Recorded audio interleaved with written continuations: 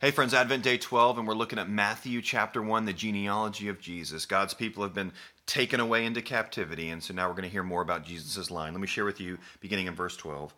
And after the deportation to Babylon, Jeconiah was the father of Shealtiel, and Shealtiel the father of Zerubbabel.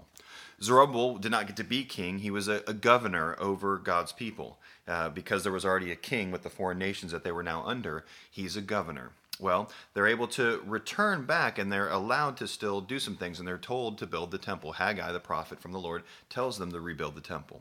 Listen to how Zerubbabel leads God's people. Watch this. Then Zerubbabel, the son of Shealtiel, and Joshua, the son of Jehozadak, the high priest, with all the remnant of the people, obeyed the voice of the Lord their God, and the words of Haggai the prophet, as the Lord their God had sent him. And the people feared the Lord. Then Haggai, the messenger of the Lord, spoke to the people with the Lord's message. Here's what he says: I am with you, declares the Lord. Isn't that great? God's saying that he's with his people as they're to push forward and rebuild the temple. And that's the story of Jesus. Jesus is with us.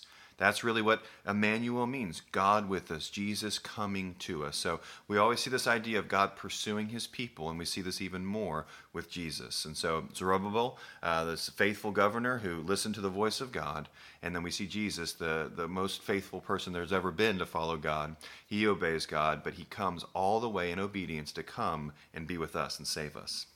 Have a great day.